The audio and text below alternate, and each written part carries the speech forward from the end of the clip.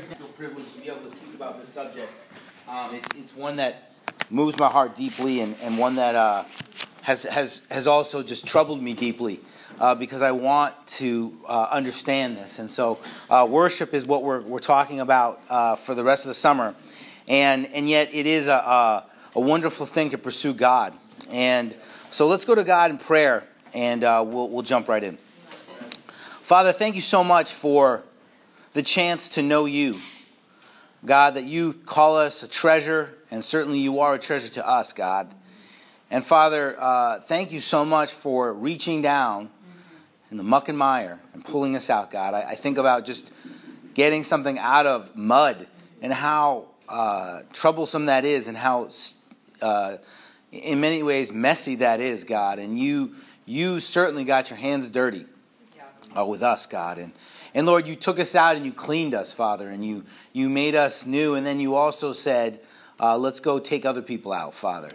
And thank you for all the things that you've used this church to do in changing people's lives, Father. And God, we know it's a result because we're your body, Father. Of course, that's what your body does, is transform people's lives. And God, we're humbled to be a part of that. And yet at the same time, you're transforming us each and every day.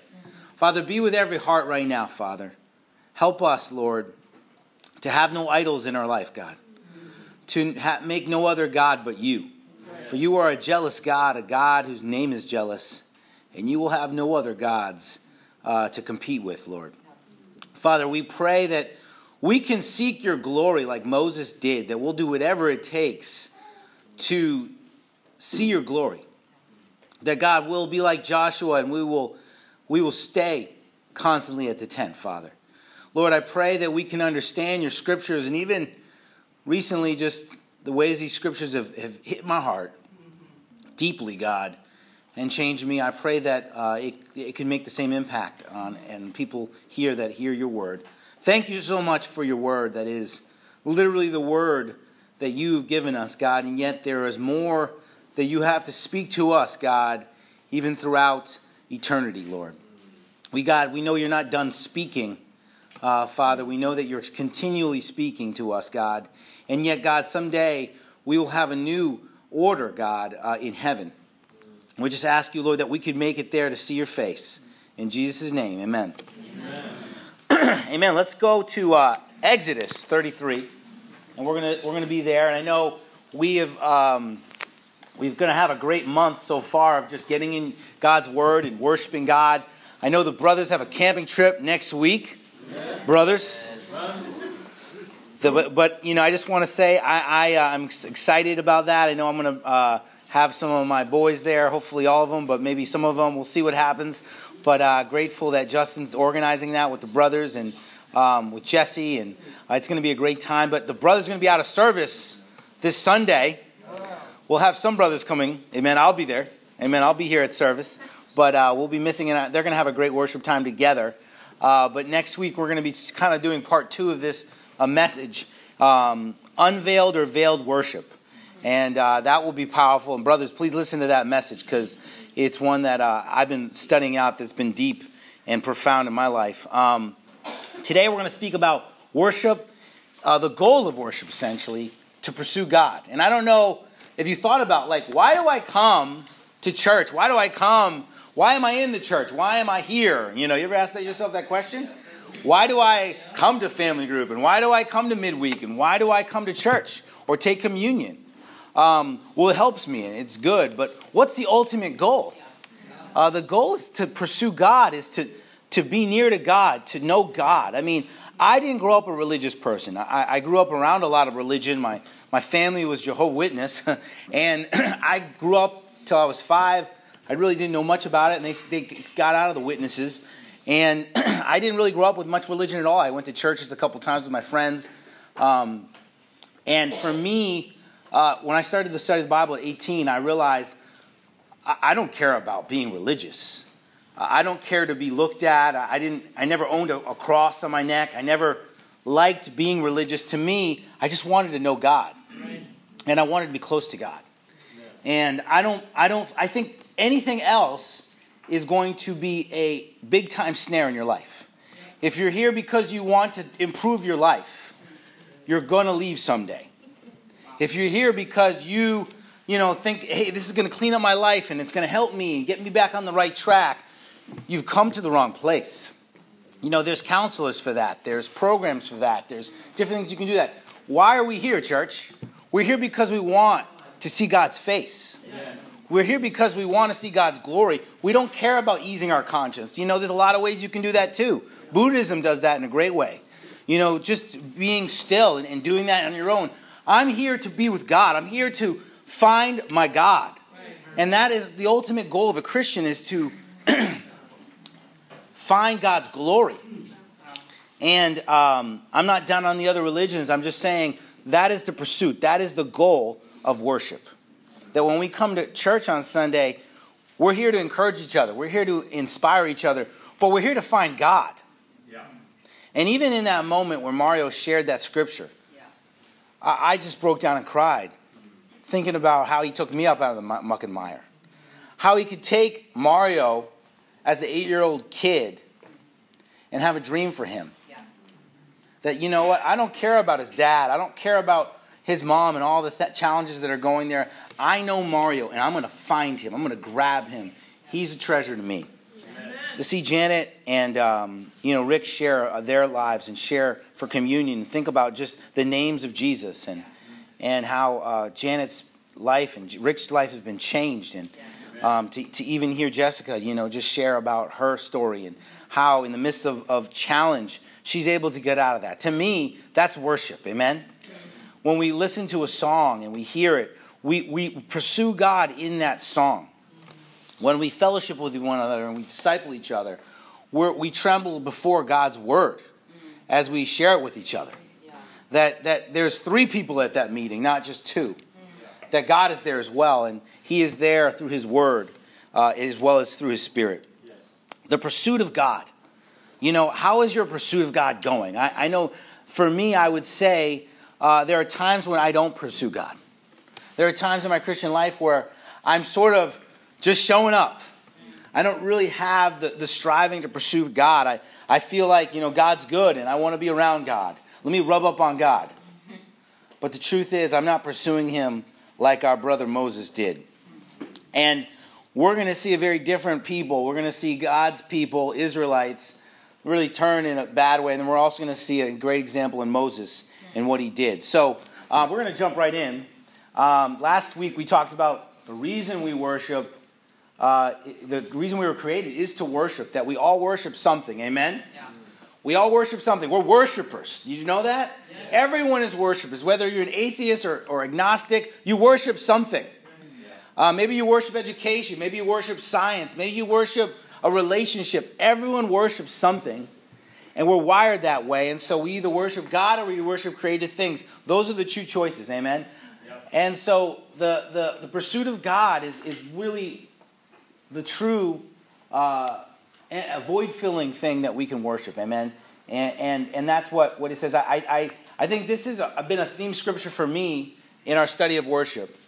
Romans 1:25. It says, they exchanged the truth about God for a lie and worshipped and served created things rather than the Creator, who is forever praised. Amen. Amen. You either worship created things or the Creator. And the thing that's amazing about God's creation, it's so awesome that you could be tempted to worship it. Yeah. It's so amazing. I mean, if we just talk about the simple things, some people just love the earth so much, right? And I'm with them. It's incredible. Waterfalls and canyons. And, we went out to Camden. We saw this beautiful, spot. And it was incredible. And this woman, this poet, right? It's a man, I think, right? The poet, Vincent. No. It's a woman. Yeah, it's a woman. She was so inspired, she started her writing career just from seeing this scenic place in Camden. And became the most profound poet just from seeing something. She saw this and she turned around and she was like, wow. She saw, the amazing, that bay that's so beautiful and wonderful. And she just started her writing career that way. It's amazing what God's creation can do. It's powerful. I'm just going to say, and I'm a man, women are amazing. Amen? The way they're made, the way they're formed, the way God created them. Amen? And I think we're pretty awesome too. Amen? Men. Just the relationship you can have, between a man and a woman is beautiful. And 18 years of that in my marriage with Danielle, I think I'm so grateful that I'm not alone. Amen. But even that a relationship can be a temptation to be worshipped. And that's, money can be a place you can worship. Is that security, my bank account, where it's at. Yeah. So many things that are created can be worshipped. And I want you to right now make a decision that you're not going to worship created things. Amen. But only the Creator. Because, of course, we know the Creator is always greater than its creation. Amen? Right. I love when he says, even if you don't worship him, he's forever praised. So, he's going to get praised no matter what. You just get to be a part of that praise. It's kind of amazing to think, the angels are like, if all mankind falls behind, we are going to worship you. We took that third of angels out of the way. The 2/3 left are going to be worshiping God till the end of time, to the end of forever eternity, whatever that means. Amen? Angels say we're worshiping forever the God that is Yahweh. And so we're going to look at a story in Exodus 33, just to give a little bit of background. It's amazing how in the worst moments in the Bible come the greatest moments as well. If you know what I'm saying. A woman is caught in adultery. That's pretty bad. Amen? And then Jesus writes on the floor and says, neither do I condemn you. This is the most beautiful part of the Gospels I've ever read. And yet it was terrible. It was a terrible thing. Imagine getting caught in adultery. Well, in this moment, right before this, the golden calf was being worshipped in Exodus 32. One of the greatest terrible moments in Israel's history. I don't think the Jewish people are excited about that story. Amen? The worship of the golden calf. Could we get any more messed up? They just got brought out of Egypt. Amen? Through all these amazing miracles. The Red Sea split. They went through. The pillar of fire and the cloud were with them. They saw miracles that I would die to see. Amen? I know, some of my sons would have loved the frogs. Just seeing all the frogs everywhere. You know what I mean? It would have been awesome. But just all the miracles that God did. And then he spoke the 10 Commandments. From the cloud, they heard the voice of God. And they said, don't have him talk to me anymore. We feel like we're going to have a heart attack hearing his voice. Imagine hearing God's voice. You ever your heart stops when you hear thunder? Or lightning? How about that for 5 minutes? That's what they felt. They felt heart palpitations as they heard God's voice. And the first thing he says is, you shall have no other gods before me. That was the first thing. He wanted to make sure that was the first thing said. And Moses went up on the Mount Sinai for 40 days to get the law, the old covenant. Amen? He actually had to do it twice. Amen? Amen. Maybe that tells us something, Sometimes you got to remind people, right? But the truth is, he went up there and they didn't know where he was. The Bible says in Exodus 32 that, I love this. When the people saw, verse 1, that Moses was so long in coming down from the mountain, they gathered around Aaron and said, come make us gods who will go before us. As this fellow Moses who brought us out of Egypt, we don't know what has happened to him. They thought maybe God killed him or maybe he just died up there. You know what I mean? And they wanted the quick and easy fix. And this is where idols come from. It's quicker and easier. Doesn't seem easy after you see what happened to them. But it's the short-term gratification of worshiping something that gives you the security and pleasure that our flesh wants. Yeah. Instead of waiting on God. Right. We'd rather worship an idol. Man, that's powerful, isn't it? And there are times when I first read the Bible through, I would stop sometimes and go grab my hair, and I'd be like, what are you doing? And I would actually get upset at the people in the Bible.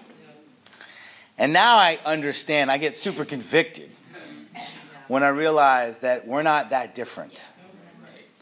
A golden calf seems pretty crazy, right? To worship a golden calf seems kind of crazy. But, the first point, simply the worship of God, is the pursuit of God. Amen? Look at this. This is interesting. You got the golden calf, and then you got the golden calf. I thought about that. I was like, wow. Wall Street, money. Isn't it interesting how not much has changed? Not much has changed. Not much has changed. And idols are what keeps us from the pursuit of God. I will not have any God to be worshipped besides me.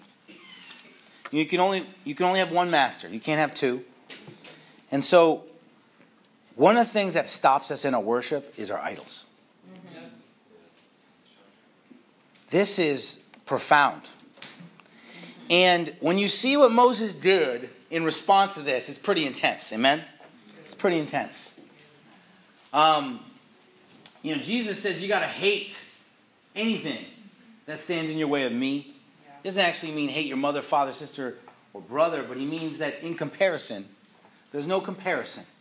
And that's hard even for me to go, wow, my wife is here and Christ needs to be up there. Yeah. Wow. And yet my love for my wife grows when I love Christ, because Christ says, love your wife like I love the church. Yeah. And so I believe worshiping God, number one, allows us to love the relationships in our life more than we could ever love them by putting them first. Amen? Yeah. Amen. But this is some questions that I want you to write down. Do some self-reflection. I found this on an article and I thought, wow, this is so true. An idol inventory in your life. And I want you to say, God, do I have any idols in my life? Lord, do I have any idols? And I want you to sit there and be silent before the Lord. And ask yourself, do I have any idols? It was interesting. We went to the museum, the Museum of Science in Boston, and they had the Dead Sea Scrolls. That was fired up. Whoa. One time, for a couple of weeks, they had the Dead Sea Scrolls. So I called Kevin up and said, Kevin, we got to go see the Dead Sea Scrolls. I don't know if I'll ever be in, the Middle East or anything like that, or the museums in Europe. I don't know. We'll see, but I got to go to Boston. It's 2 hours away. Let's meet. So we met at the Museum of Science, and we had some good time. And we went through this amazing exhibit of Dead Sea Scrolls. We saw Isaiah 53. We saw, Isaiah 7:14. We saw Psalm 22. Right there. 750 years before Christ, right? Dated 300 BC before Christ, confirming the prophecies of the Messiah. Amazing. It was definitely amazing. But one thing I wasn't ready to see was they dug up some of the more ancient places of Canaan, even where the Jews were in Israel. And they dug it all up and they found all these amazing artifacts. But what they found amongst God's people was idols. Hidden in their rooms, hidden in their chambers. God's people had idols hidden. It just kind of blew me away. I was like, you're so inspired, then you see that, and you're so sobered at the same time. That they had all these idols, these little idols that they just lined them all up, named them all. And they said, these are the Israelites' idols, God's people's idols. And amongst the amazing scriptures, you have the amazing Dead Sea Scrolls copied by, the Masoretic scribes, copied by these incredible Essenian Jewish followers of Yahweh, really probably those that discipled John the Baptist and helped John the Baptist grow up. Amongst that, you have idols in the next exhibit. It was sobering for me to see. The first question is, are you willing to compromise your beliefs for it? Whatever that it is. Wow, that's hard. You know? Will you get angry if you don't get it or can't get it? You ever get angry about something? You're like, what? Hey, that's not your right. You know, you get all upset about it. It's because you're grasping too hard on it. Do you value it over people? That's interesting. You know, do you value it over people? Does it push you closer to God or pull you farther away? That's a wonderful question. Whatever pushes you farther away is becoming an idol or is an idol in your life. Could you give it up if you needed to? You know, church, we need to be able to do that. Maybe even fast from some of our things that pull us. Just to give them less power in our life, church. We need to give it up. Even if it's for a time. There are some things we can't give up, amen? We can't okay, education's becoming an idol. I'm just going to quit school. That's probably not wise. But maybe we need to pray more and put more time into other things. You know, if you're a straight A student, maybe it's okay to get an A- if you get closer to God. Amen? You know, all of us, I believe God wants us to do great in everything, but it's our hearts. It's not education that's bad or relationships that's bad, amen? It's not those things. It's God's creation. All that God made was good. It's how Satan twists our hearts and makes us believe in that. Zacchaeus forsook his money and said, I'll give half to the poor. And 4 times, anyone, I've cheated. I'm like, that dude had a lot of money. I was trying to do the math. I'm like, wow. He had some money left behind, you know. It's like, whoa. Okay, and then the rich young ruler, right? He couldn't handle it. He said, man, I wish I would have said what Zacchaeus said. I could have kept some of my money. But Jesus knew he needed to give it all up. And there are times we need to give it up. Sometimes we need to just let it go. Josiah destroyed all the idols in the place. Don't you see how hard it is to give up idols? The Israelites for 1,000 years were trying to give up their idols. They destroyed every idol except the Asherah poles. Man, those Asherah poles, they stuck around, those stinking things, you know. Maybe it was hard to get up there. Maybe it just was a lot of work. Whatever it was inconvenient. And giving up idols is inconvenient. But the question is, what's your goal? If your goal is God, then you got to give it up. If your goal is to be religious, then be like those Israelites and keep those idols in your house. As for me, I want to give them up. But I know it's not going to be easy. I know there's blind spots that we all have. You know, if someone says to me, Glenn, that's an idol in your life, I need to take that seriously.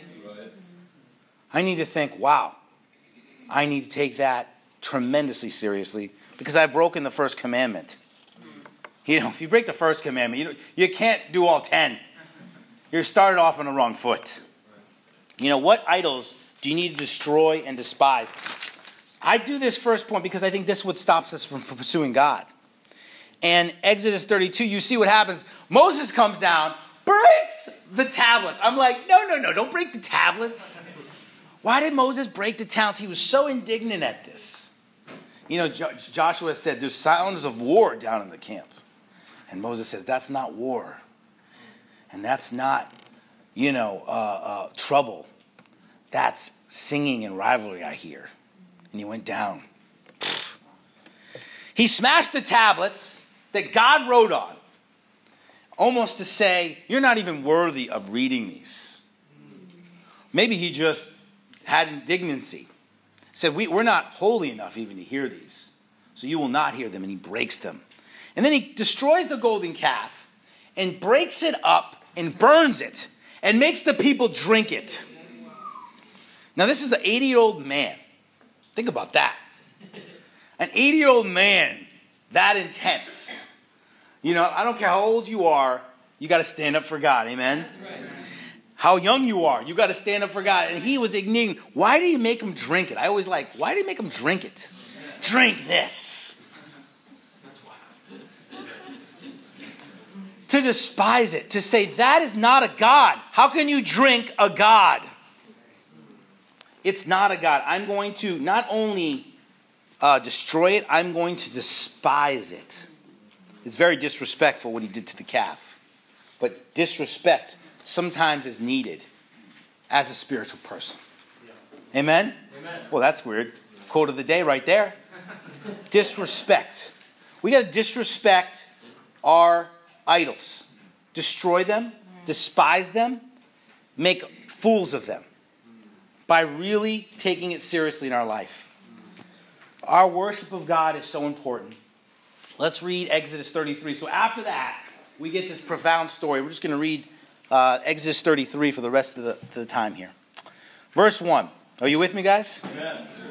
Then the Lord said to Moses, leave this place, you and the people you brought out of Egypt, and go up to the land I promised on oath to Abraham, Isaac, and Jacob, saying, I will give it to your descendants. I will send an angel before you and drive out the Canaanites, Amorites, Hittites, and Perizzites, Hivites, and Jebusites.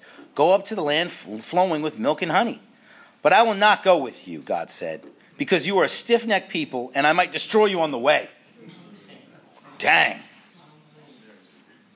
When the people heard this distressing words, they began to mourn, and no one put on any ornaments. For the Lord had said to Moses, tell the Israelites, you are a stiff-necked people. If I were to go with you even for a moment, I might destroy you. Now take off your ornaments, and I'll decide what to do with you.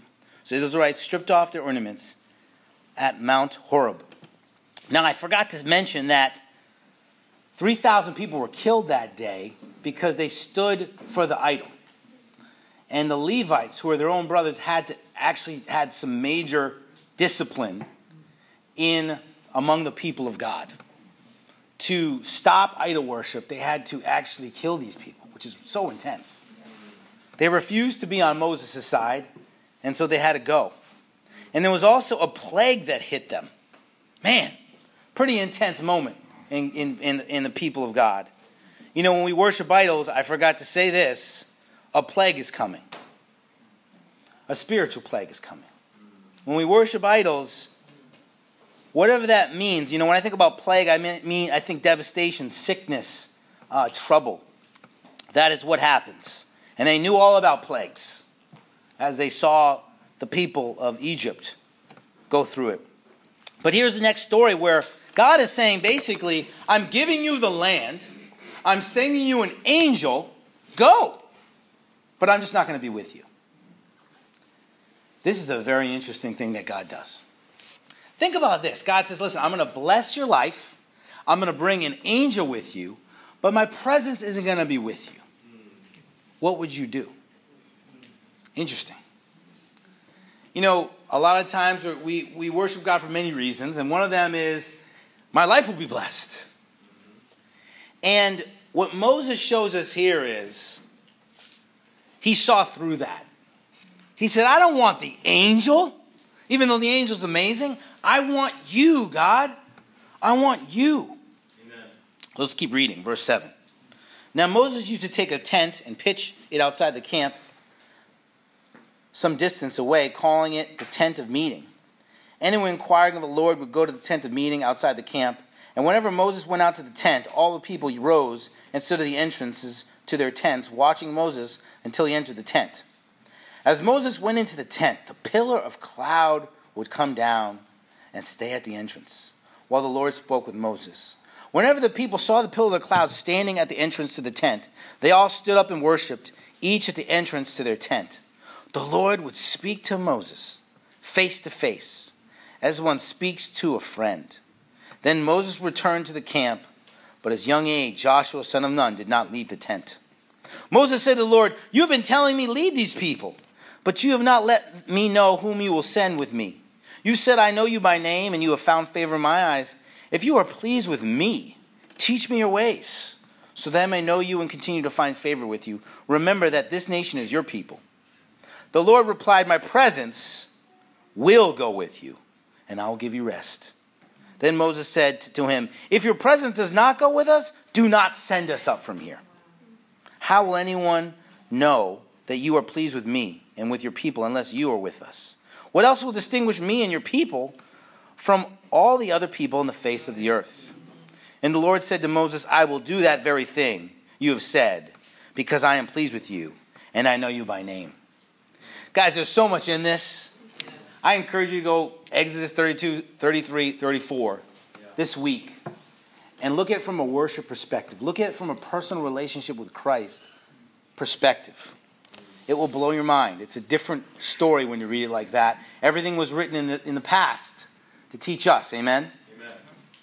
So much pops out to me about worship in this message. And one of the things that's so huge is that God is more important than the mission.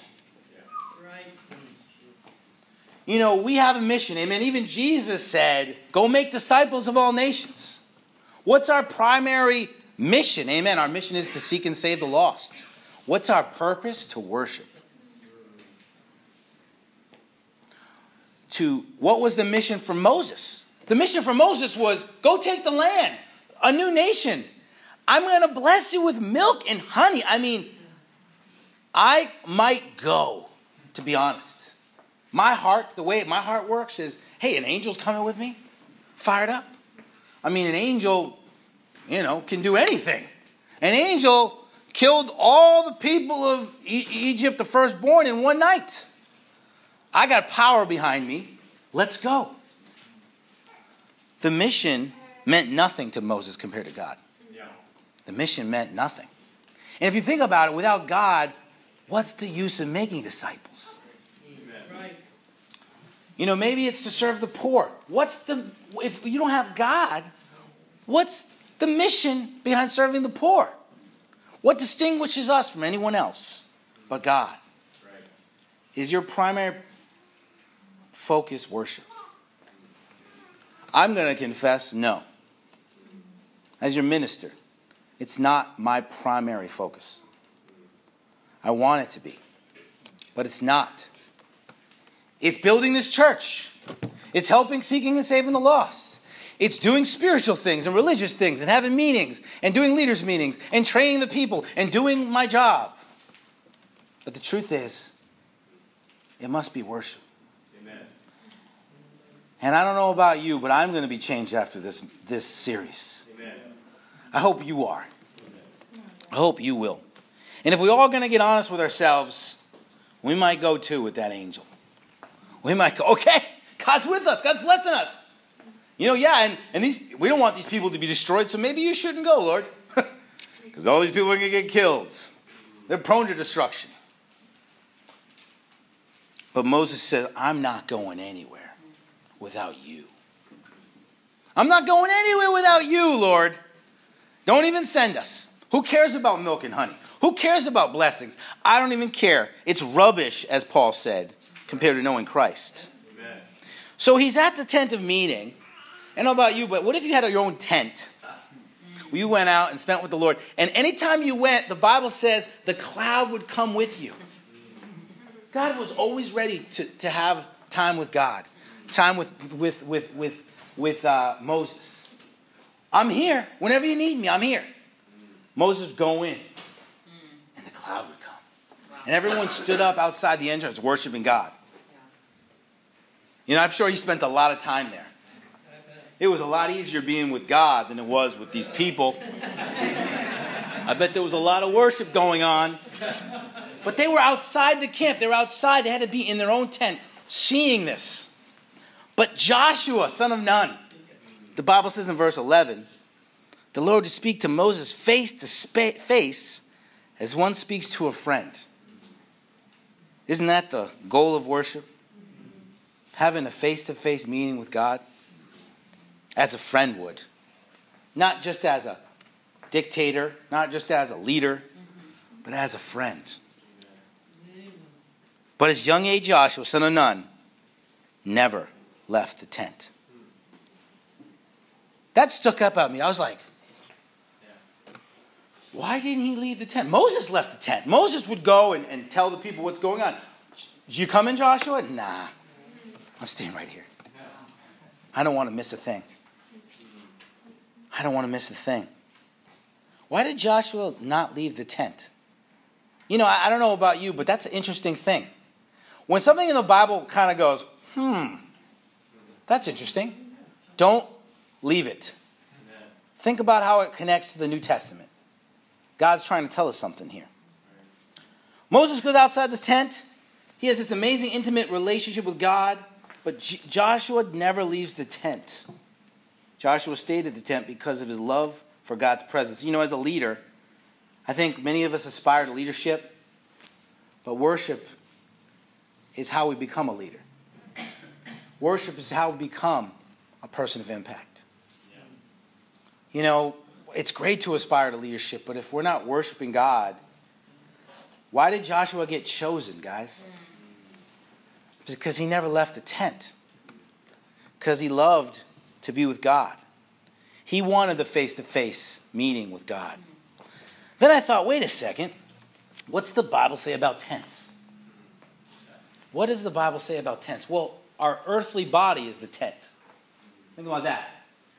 Paul said in 2 Corinthians 5, for we know that the earthly tent we live in will be destroyed. We are building from God an eternal house in heaven, not built by human hands. Meanwhile, we groan. Don't we groan, church? Yeah. Every time I wake up, I groan. Now I play basketball and I groan. Longing to be clothed instead with our heavenly dwellings, because when we are clothed, we will not found naked. For while we are in this tent, we groan and are burdened. I love how the Bible just tells you straight up. Yeah. You can groan and are burdened, because we do not wish to be unclothed, and to be clothed instead into our heavenly dwellings, so that what is mortal may be swallowed up by life. This is a deep passage. I don't have time right now to talk all about that one. I just want to say that our bodies are the tent. Okay, next passage. Peter said it. I think it's right to refresh your memory as long as I live in the tent of this body. Another word for Joshua in the Greek is Jesus. Jesus never left the tent. He stayed there. He stayed in the tent. You know, when we become disciples, we receive Jesus' Holy Spirit, God's Holy Spirit, that indwells in us and never leaves our tent. So the tent of meeting, where is the tent of meeting, church? Right here. You always have a meeting. And you don't have to wait for the cloud to come. He's right there. Jesus never left the tent. Joshua never left the tent. And then he goes on further and he says something amazing. Verse 18. Then Moses said, now if this is not enough, I don't know about you, face-to-face meeting with God, cloud, the very voice of God, I don't know about you, but that would feel pretty awesome. You're certainly special among the community. But what did Moses dare to ask after this? Verse 18. Then Moses said, now, show me your glory. Is that the most boldest thing in all the Bible you've ever heard? Yeah. Show me your glory. I don't want to see a cloud. Move the cloud out of the way. I don't want just to hear your voice. I don't want to just have this face-to-face meeting. I want to see your face. I want to see your form. I want to see all of you. I want to see your glory. Verse 19. And the Lord said, I will cause all my goodness to pass in front of you, and I will proclaim my name, the Lord, in your presence. I will have mercy on whom I will have mercy, and I will have compassion on whom I will have compassion. But he said, you cannot see my face, for no one may see me and live. Then the Lord said, there is a place near me where you may stand on the... I love how God had like another plan. Well, maybe if we work it this way, you can see my back. There's a place near me where you may stand on the rock. When my glory passes by, I will put you in the cleft of the rock and cover you with my hand until I pass by. Every time you see rock in the Bible, you definitely need to think about Jesus. In the cleft of the rock. Cover my hand until I pass by. Then I will remove my hand and you'll see my back. But unfortunately, my face you must not be seen. You know, that's powerful. First of all, God, I don't know what was God thinking when Moses said this? Oh, that's bold. This guy will die if he sees my face. And Moses was like, bring it. Get me out of here, man.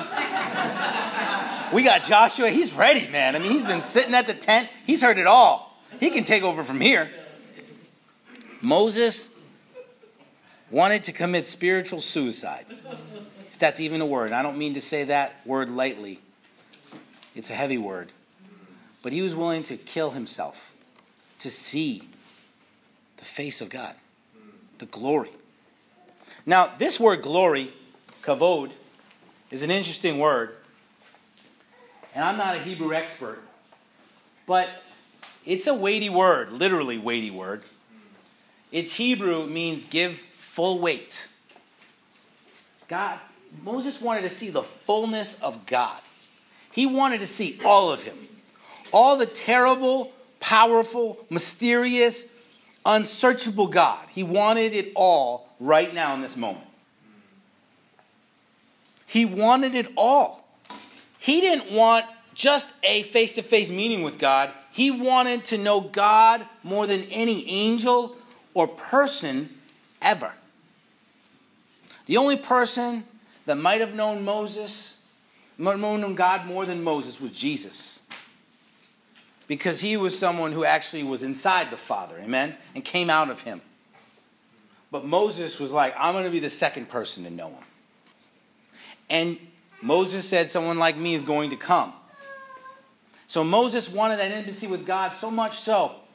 And this is the goal of worship, to know the full weight, the full glory of God, amen? Amen. To know all of him. All of him, not just the parts we like, not just the part that maybe can be preached in the prosperity gospel. The challenging part, the hard part, the interesting part, the confusing part. I want to know it all. I want it all. I want to know God like that. That's what Moses wanted. He wanted the brightness of splendor emanating from God, the nature and acts of God in his character, the praise, the ascriptions of praise to God. This is a weighty word. Show me your glory. That is the goal of worship. That is our intimate relationship with God. You know, a lot of times, some of us, we have to admit, we've heard the scriptures before, amen? And someone says, well, turn to John 3:16, and we don't turn to John 3:16 because we know the scripture. And amen for memorization. My dream one day is to be able to 10, 15 years before I kick. I better start now because I'll probably lose my memory. It's just preach without the Bible. That's right. And just be able to have the Bible in my heart like that. Like they did in the old days. But alas, that's hard. But the truth is that, this knowing God like this is a lot more than just knowing the scriptures. It's beyond the scriptures, guys. It's beyond understanding. Beyond that, there's a limitation, if we could even say that, to what the scriptures show, because it doesn't show his face. He doesn't show all the things that he has. It says you'll see his face, but what is he? Who is he? Who is this Yahweh? I am God. This is what Moses wanted to see. I'll tell you this, church. The only way you can see God's glory is by being patient and putting the time in. Yep. You have to sacrifice something. They say nothing in life is free. That's right. And the currency for God's glory is your time. I don't know about Moses. Moses spent 40 days and 40 nights without eating and drinking twice to see the glory of God. And we're like, well, wouldn't it be awesome to be like Moses? I'm like, would it be awesome to be like Moses? I wonder why Moses lived so long. You ever notice that? It says 120 years he lived, and he looked like he was full of vigor. It's like he was full of vigor. Like, why did that dude keep on ticking? I think he saw God's glory. That back he saw, it says that his face was radiant. He had to put a veil on him. He had supernatural stuff going on in his life, running through his blood veins. And I dare say that those that spend more time with God certainly will live longer in eternity. But there's a health there that who knows what that's about. That's just something I thought about. Next week we'll talk about the veiling and unveiling of our worship. In the sense that, do you want a veiled relationship with God, or do you want an unveiled relationship with God? That's an interesting thought. That even God's people were veiled. And Christians now, as in the new covenant, can be unveiled. We're meant to be unveiled. Amen? Amen. Think about this. In his right hand, he had held 7 stars coming out of his mouth and a sharp double-edged sword. His face was like the sun shining in all its brilliance. You ever just try to look at the sun? That's not a good idea. Man, just looking at the sun could destroy your eyes. His face is like the brilliance of the sun. Wow. Then I saw another mighty angel coming down from heaven. He was robed in cloud with a rainbow above his head. His face was like the sun. His legs were like fiery pillars. Wow. A lot of times think this mighty angel, who is this mighty? This is his angel. Not Jesus himself. My goodness. Sir Isaac Newton, as we call him, Sir Isaac Newton. I love that. He had the boldness to look at the sun through a mirror. He had a mirror like this, and he was like, I'll look at the sun this way. Maybe that'll work out. He was blind for 3 days, and he suffered major issues in his eyes from there on, just for looking at the sun through a mirror. The face of God. Are you kidding me?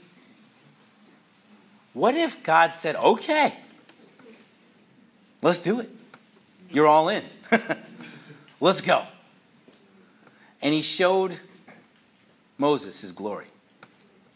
Well, then no one could ever say no one's ever seen God anymore, because there was one that saw him.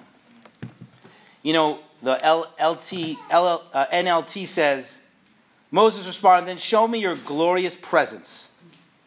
Moses said in another version, I pray to you, Lord, show me your shining greatness. This is the goal of worship. That's a pretty high goal, isn't it? Hey, I just want to know a little bit about God. When I started studying the Bible, people said, why are you studying the Bible? Well, I just want to learn a little bit about God. I didn't realize that my ultimate goal was to see the face of God. That's our goal. In that, if we don't put the time in now, I guess the question I want to ask you is, what price are you going to pay to worship? What price are you going to pay? Maybe some of us need to get up earlier.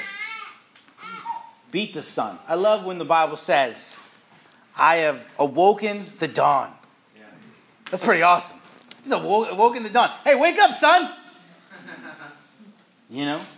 I'm praying to God. I know we all have busy lives, but it's too busy, isn't it? Yeah. All the beeping and buttons and swiping. Are you kidding me? We need to spend time with the living God. That's right. This is a different type of worship, isn't it? The tent of meeting worship that we're talking about. I just want you to think about, maybe it's giving up your idols. Make sure you remember that idols stand in the way of God. Maybe it's fasting. Maybe it's making a decision to wake up earlier. Maybe you're going to do something that's radical this summer that can help you. But I guarantee you, what you're going to get out of that is more than what you're going to pay. The sun's surface is so hot that the only way we can only approach in like a crazy spaceship with all the gear on, 3 million miles away is the closest we can be to the sun. 3 million miles away. I'm like, what? If you go any farther than that, you're going to be burnt to a crisp. And this is our calculations. We don't really know if we're true about this. We're 93 million miles away on Earth. And if we're just a little bit more closer, we're toast.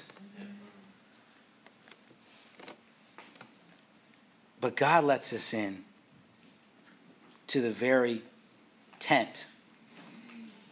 That crazy power is inside of us.